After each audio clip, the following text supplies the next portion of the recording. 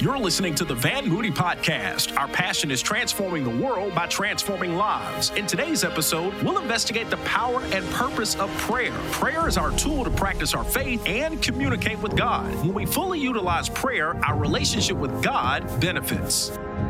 I want you to join me in 2 Kings chapter 4, beginning at verse 18. It reads, "The child grew, and one day he went out to his father who was with the reapers. He said to his father, 'My head, my head.' His father told his servant, 'Carry him to his mother.' After the servant had lifted him up and carried him to his mother, the boy sat on her lap until noon, and then he died. She went up and laid him on the bed of the man of God, then shut the door and went out. She called her husband and said, 'Please send me one of the servants and a donkey so that I can go to the man of God quickly and return.' 'Why go to him today?' he asked. 'It's not the new moon or the Sabbath.' 'That's all right,' she said. She saddled the donkey and said to her servant, 'Lead on and don't slow down for me unless I tell you.' So she set out and came to the man of God in Mount Carmel. And when he saw her in the distance, the man of God said to his servant Gehazi, 'Look, there's the Shunammite. Run to meet her and ask her, are you all right? Is your husband all right? Is your child all right?' 'Everything is all right,' she said.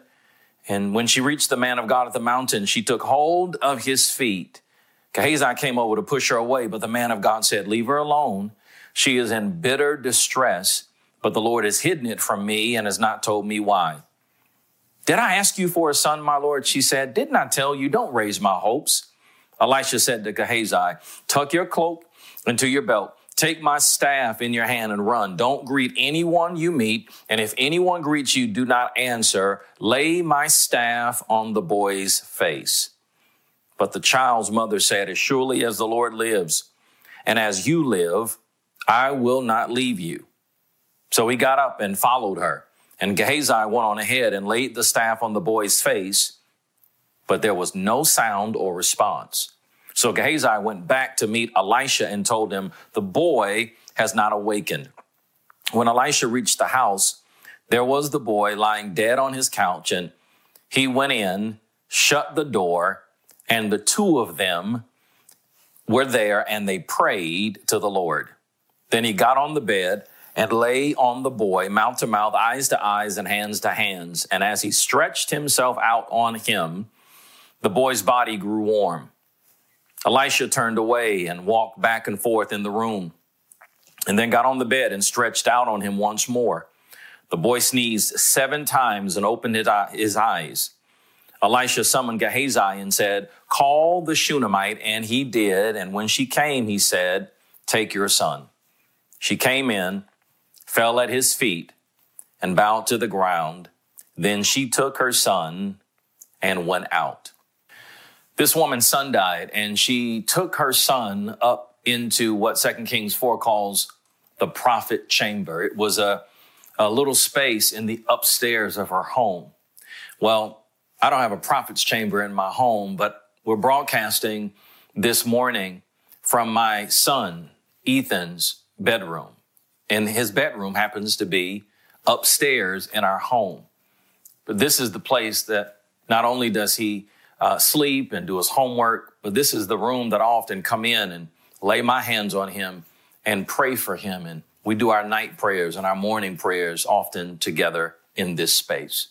And as we examine this text, as we begin this 21-day season of prayer and fasting, and even as we begin this new series, I want to study this together with this thought: the right response to all of the wrong situations. The heart of this season of 21 days of prayer and fasting is because we must understand that prayer should be our first response and not our last resort. As a matter of fact, what you should have recognized in Minister Michelle's story of hope is that it all revolved around prayer. Prayer was her first response, not something that she got around to it after she had exhausted all of her other options. No, prayer was first. This is, in fact, why we observe 2 seasons of 21 days of prayer and fasting. We do it in January, and then we do a second season in August, because one of the most important things for every believer is that their life should be defined by a culture of prayer. In this important biblical story, what I want you to see is that this woman's, the Shunammite woman, her first response was to pray. See, her desire to get to the prophet Elisha, her desire to get into the presence of the man of God is but a biblical picture of prayer. That's what her action symbolizes. See, prayer is the right response to all of the wrong situations. And the first thing I want you to understand as we step into this story is that what God is trying to get us to understand first and foremost, number one, is that we ought to pray before we do anything else. I want you to look at this. Her child dies, and she doesn't tell her husband. She doesn't announce it to her servant. Instead, she makes a beeline to the man of God. And the point here is that before we decide on an issue or even settle a matter, we must pray. It's interesting that she wouldn't say anything to anybody about the situation until she spoke with the man of God. She doesn't notify her family. She doesn't prepare for the funeral. She doesn't even murmur or complain. She doesn't even ask Job kind of questions like, why God and why me? She doesn't do any of that. Instead, her number one concern is getting to the man of God. And that ought to be how we approach every single situation. Our first response, our first reaction, our first move ought to be that we should pray. As a matter of fact, Psalm 50 and verse 15 is a very important scripture, because in it, God says this. God says, call on me in the day of trouble, and I will deliver you. Watch this. And you will honor me. God, in essence, is saying that when you come to me first, when you pray, when prayer is your first response, God says, not only am I going to deliver you, but you honor me. God says, I am literally honored. We often only think that honoring God is about worship or giving. God says, no, you honor me when you call on me first. But this verse is also important because the opposite is true as well. The inference here is that when we don't call on God, we dishonor him. When we seek every other solution instead of prayer, when we go to everybody and everything first except God, the inference here of Psalm 50 and 15 is that we dishonor our Heavenly Father. Listen, whenever we decide on an issue or come to a conclusion on something and we haven't prayed about it first, we prematurely and incorrectly judge it. Do you remember the story of when Mary and Martha's brother Lazarus dies? And do you remember when Jesus finally gets to the home of Mary and Martha, how they respond to him? They respond out of anger. They respond out of bitterness and resentment. They even say, if you wouldn't have been here, my brother would not have died. But they are responding that way because they didn't talk to him first. They started focusing on everything else instead of talking to the master first, and it affected their disposition. They prematurely judged it. They prematurely came to a conclusion that their brother had died and that there was nothing else that could be done. But I love it when Jesus speaks up. He says, listen, your brother is not dead. He's just asleep. Meaning that he has the final word, and all of that heartache and anguish and anger and disappointment could have been avoided if they would have talked to the master first instead of talking to him last. This woman is called the Shunammite woman because she lived in the city called Shunem. Now, here's the thing. Shunem was about 20 to 25 miles northwest of a place called Abel Meholah. Now, Abel Meholah was Elisha's hometown. And here's the thing about that. Another 25 miles past Shunem was Mount Carmel. So I want you to get it. Elisha's hometown was Abel Meholah. About 25 miles northwest of Abel Meholah was Shunem, and then another 25 miles beyond Shunem was Mount Carmel. Mount Carmel is where Elisha went to pray. It's where he went to meditate. It's where he went to seek God. So Shunem was literally halfway between Elisha's home, Abel Meholah, and where Elisha went to meet with God, which was on Mount Carmel. So watch this. This woman was only at the halfway point when the problem happened. When her child died, she was only at the halfway point. But because her first response was to pray, because her first response was to get to the man of God, to get into the presence of God, that desire pushed her all the way to Mount Carmel, all the way into the presence of God. Many of you understand and are seeing the parallel right now. What I want you to understand is this: whenever you try to make up your mind about a situation that you haven't prayed about, you are only seeing half of what's really there. You're not seeing the picture clearly. But when you decide to pray, what prayer does is prayer pushes you all the way to Mount Carmel. Prayer pushes you fully into God's presence, and it's only then that we get the full perspective and the full picture. But we got to pray first before we do anything else. But then the second thing that we have to understand if we're going to utilize the right response to all of the wrong situations is that number two, we have to quiet all of the outside noises. I love it. This woman gets to Elisha at Mount Carmel and she tells him what happened. And the first thing that Elisha replies and says is he says something to his servant Gehazi. He says, Gehazi, tuck your cloak into your belt. He says, and hurry up, get to the boy. He says, don't stop and greet anybody on the way. And if someone even responds to you or greets you on your way, don't respond to them. He says, get to the boy, in essence, as quickly as you can, and then lay my staff on the face of the boy.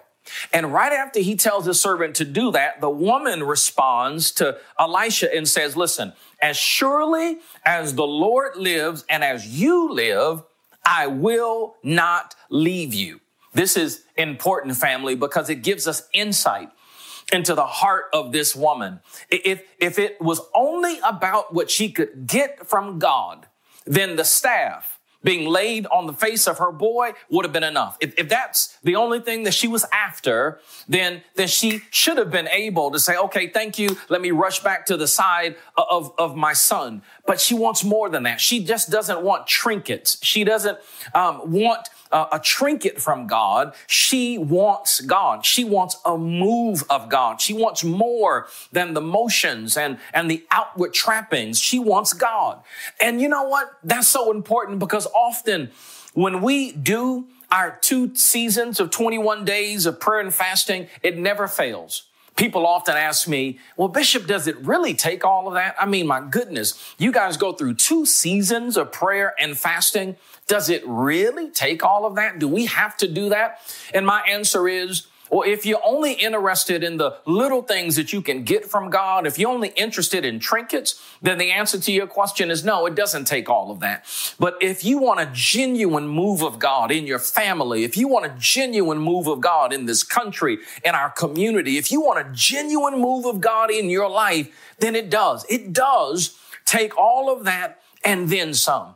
Elisha says, Gehazi, here, take my cloak, go heal the boy. And the mother says, I'm not leaving you. She says, I am not leaving. As surely as the Lord lives and as you live, I'm not leaving. And it was at that point that Elisha gets up and says, all right, let me go.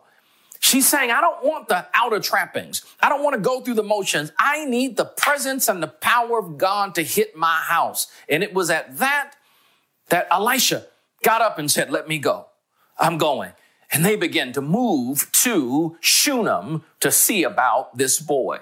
I love it because Elisha senses the hunger of this woman's heart. He senses it. He senses that she doesn't want a regular run-of-the-mill kind of a move of God, that she really is hungry for God. And so he gets up and he follows this woman back to Shunem. And watch this. When he gets there, he goes upstairs to the room and closes the door. He gets to Shunem. He goes upstairs to the room where the boy is literally laying on the couch or the bed, if you will, and he shuts the door. I don't want you to run too fast past that. He gets in the room and he shuts the door. We can't run past that too quickly because this is a pattern in Scripture that reveals a really significant point. We've seen this pattern over and over and over again. As a matter of fact, when Elijah was ministering to that widow of Zarephath, that widow that only had a little bit of oil, and she's concerned that the debt collectors, the individuals for whom she owes money is coming, she says, to repossess everything that she has, including her sons. So she is at a critical financial crossroads. She's got a financial crisis of epic proportions that she's facing. And she goes to the man of God and says, I'm at my wit's end. The debt collectors are coming. And he asks her, he says, well, what do you have in your house? She says, I really don't have anything but a little bit of oil. And Elijah tells her, you go into the house and listen to this, shut the door. He tells her to go into the house, shut the door, and to keep pouring out that oil. And the rest of the story goes on to reveal that God made a miracle happen, that God moved in her life, and she had enough oil to take care of all of her debts. But he instructs her, you go in the house and shut the door. We see it there. We see it another time when Jesus gets to the house of Jairus. Jairus' daughter was ill, and Jairus comes out to get Jesus, and he's kind of delayed because Jesus is having this encounter with the woman with an issue of blood. And after waiting patiently while Jesus heals the woman with an issue of blood and learns about her story, Jesus finally gets back to the house of Jairus. And then people are coming out of the house and people tell Jairus, don't even bother the master anymore because your daughter has died. Well, Jesus then does the same thing. Jesus puts all of them out the house, and Jesus takes Jairus, his wife. Jesus goes in along with Peter, James, and John. And what does Jesus do? He shuts the door. See, the closing of the door is not about what you are trying to keep in. It's about what you are trying to keep out. That's what the closing of the door symbolizes. It's not what you're trying to keep in, but instead is what you're trying to keep out. Because fear and worry and anxiety and depression and hopelessness, it's always trying to get in from the outside. But what prayer does is prayer quiets all of the outside noises, and prayer positions us to focus exclusively on the Father. As a matter of fact, I do a lot of work from my home. And when my kids are running around and a dog is barking, in my home office, I have something called noise canceling headphones. And I'll put those headphones on. And when I put the noise canceling headphones on, they shut out everything else. They cancel the noise. I can't hear the dog. I can't hear my wife. I can't hear my kids. I can't hear the television. And it allows me to enter amidst all of the noise into a place of silence for me to hear from God and to focus on the things that I need to focus on at that time. That's what prayer does. And I'm teaching to some of you right now, this morning, so many of you need this season of 21 days of prayer and fasting. Why? Because the noise is out of control. There's too much noise around you. There's too much noise around your family. There is too much noise around all of the situations that we're facing. And this 21-day season is about quieting the noise so that we can focus on our Heavenly Father. I love it in James 1 and verse 6. James says it this way. He says, but when you ask, you must believe and not doubt. Because the one who doubts is like a wave of the sea, blown and tossed by the wind, and that person should not expect to receive anything from the Lord. Such a person is double-minded and unstable in all their ways. Meaning that when we really want to enter into the presence of God, we cannot have our mind and our heart clouded by all of this other stuff, because if you can't quiet the noise, it will make you double-minded, meaning we will approach God with doubt and with fear and anxiety in our hearts, which is not the right way to approach the King of Kings and the Lord of Lords. We need a season to quiet all of the noise, to shut the door, and to meet with our Heavenly Father. That's what this 21-day season is about. Here's the last thing, because prayer is the right response to all of the wrong situations. Lastly, we've got to follow the examples of faith.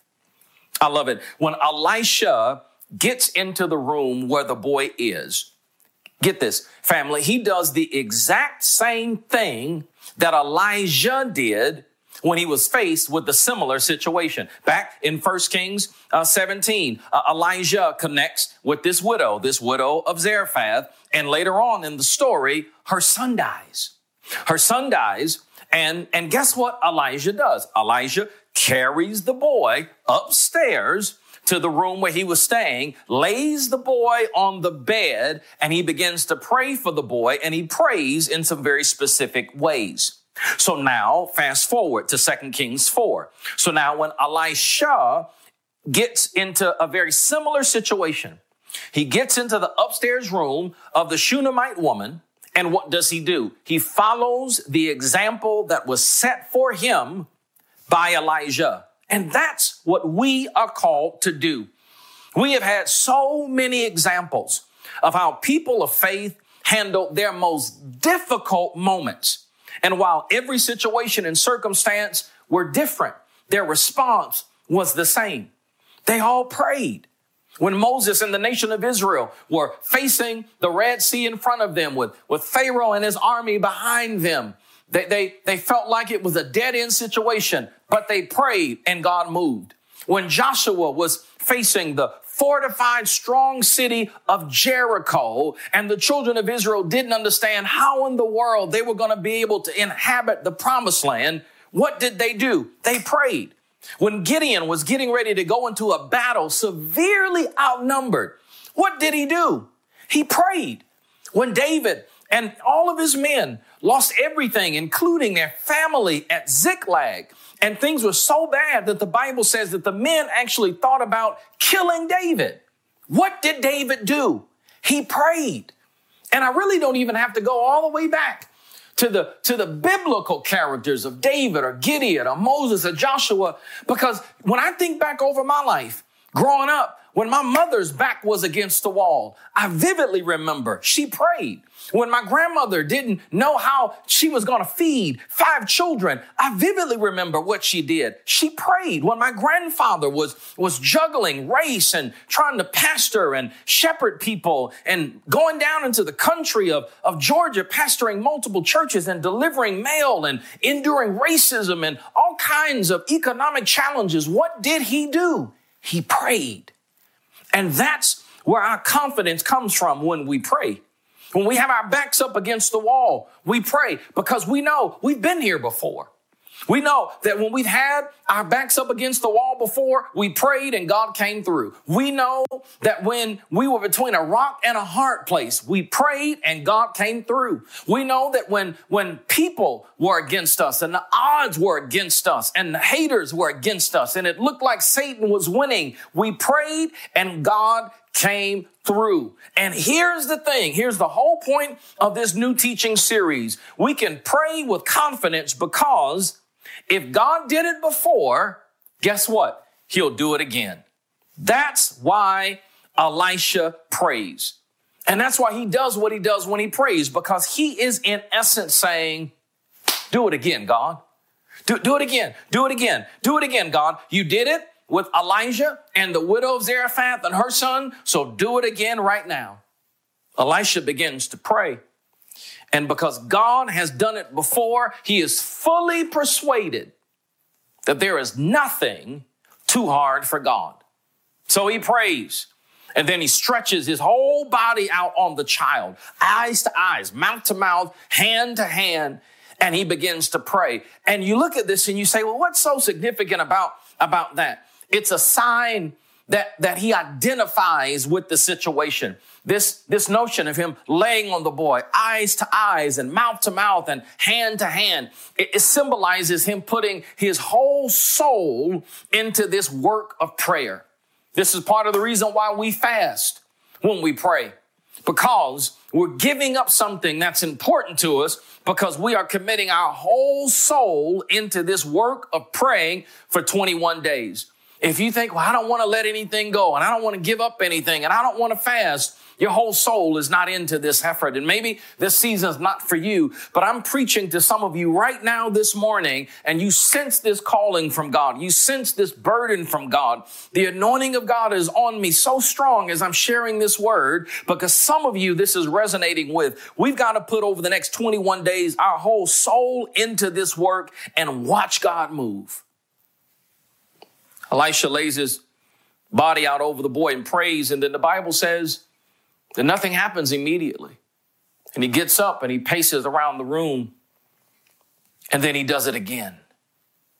I'm here to tell some of you, don't give up so quickly.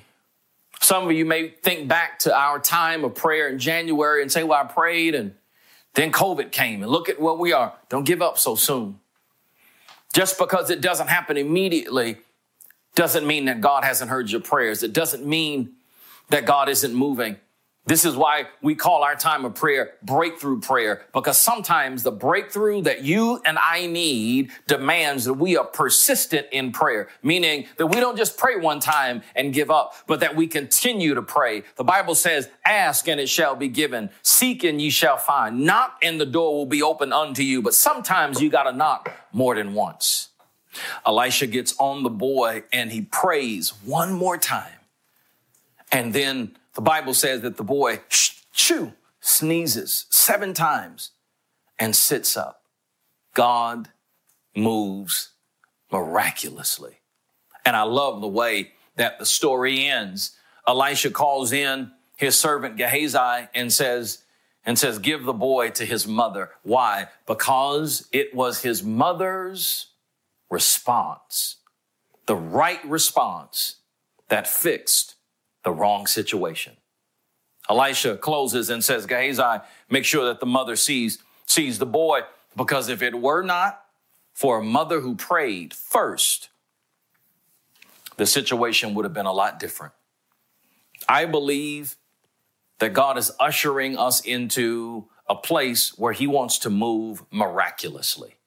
You know, everything that we're currently going through in our country all points to a setup for a move of God. But the question is, will you respond the right way to all of the wrong situations? Will you seek God first? Will you pray first? Will you put him first?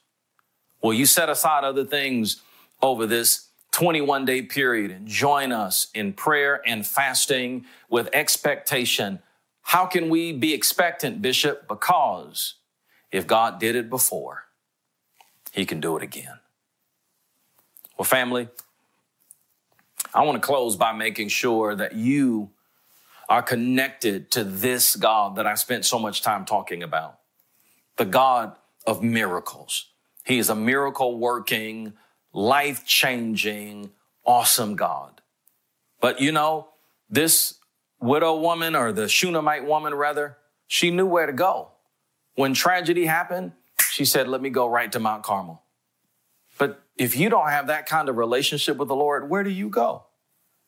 Part of the reason why a lot of people end up giving up in the midst of their situations, part of the reason why we prematurely judge a situation and say that it's hopeless, is because we don't know where to go, because we don't have a relationship with the Father.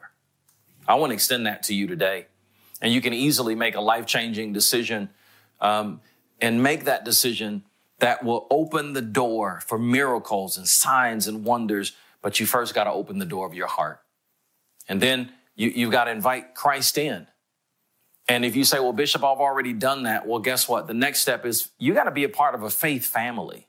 That's why the worship center exists. That's why we really do ministry that's designed to impact the lives of people locally, but then also beyond our present borders, because we know that they're hurting people all over. And even in this day of COVID and everything else, you can easily connect to our church family. We have a vibrant, robust online family. You can connect with us wherever you are. I want to encourage you to get connected. Don't try to do life on your own. And then lastly, I'm talking to you and you say, well, Bishop, let me tell you, I've checked the boxes. I've opened my heart to Jesus. I used to be a part of a church home, but life happened, challenges happened. And instead of running to Mount Carmel, I just walked away. I want to invite you to come back. I want to invite you right now to make a life-changing decision. If you're in any one of those three categories, you can easily make a decision. And we're going to make sure that you know how to do it. It's really easy. You can utilize our text feature. You can text this particular keyword, the decision, right there from your mobile phone. You can do it there. There are also some links right there on our online campus that you can click on that'll take you right into an area where you can make a decision. You can also go to our homepage. And right there's an area that says My Next Step. You can make a decision there, or you can even do it by way of our digital connect card that's right there in our app. However you choose to make a decision, what matters most is that you make it. And my team and I are ready to walk with you and celebrate the goodness of God in your life, but also to see the miracles and the moves of God in your life and to be on the sideline cheering you and God on. So family, it's been an amazing day. And I'm so excited about what's going to happen over these next 21 days. I hope that you will join us. All the information that you need to join us are out on our website. There's a special website that we put together just for our 21 days of prayer and fasting. All of it's there, and I hope that you'll join us. And I'm so excited about this new teaching series, and I cannot wait until next Sunday, because on next Sunday, I'm going to talk about how prayer will cancel the assignment. Sometimes there are some assignments that are destined for our life, and sometimes they're not good assignments. Sometimes they're assignments of the enemy. But I can't wait until next Sunday, because I'm going to teach you and walk you through scripturally how prayer is so powerful that it will cancel the assignment. Generational curses are getting ready to fall when you understand the power you have through prayer. Take care, family. We'll see you next Sunday. We hope you enjoyed this message from Pastor Van Moody. For more information about Van Moody Ministries, please visit vanmoody.org. Thank you for joining us and have a blessed week.